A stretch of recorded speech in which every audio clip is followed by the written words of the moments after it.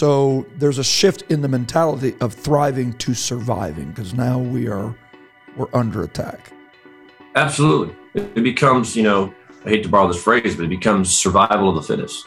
Yes. And the spirit is, I survive by destroying you. Yes.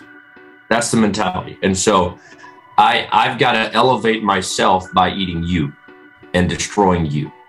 And so when you get the small church mentality and vision, you get focused, you start eating each other alive, and you're not accomplishing anything but destruction.